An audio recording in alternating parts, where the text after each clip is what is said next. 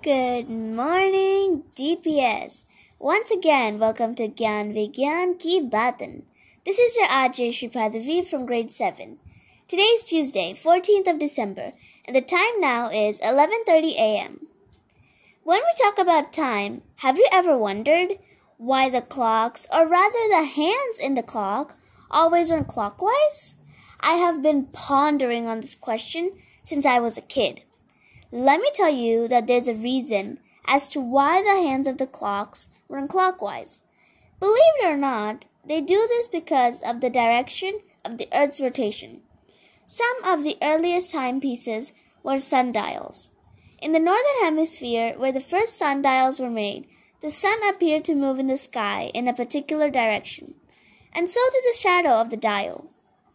As clock technology progressed and moved away from sundials, the hands of a clock continued to move in the same direction, which came to be known as clockwise direction. That's what everyone was used to, and so it made sense instantly, as everyone was familiar with the sundials. So, if anyone asks you why clocks run clockwise, feel free to say, just because they do. You'll be right more or less. That's all for today, friends. Thanks for spending time with me.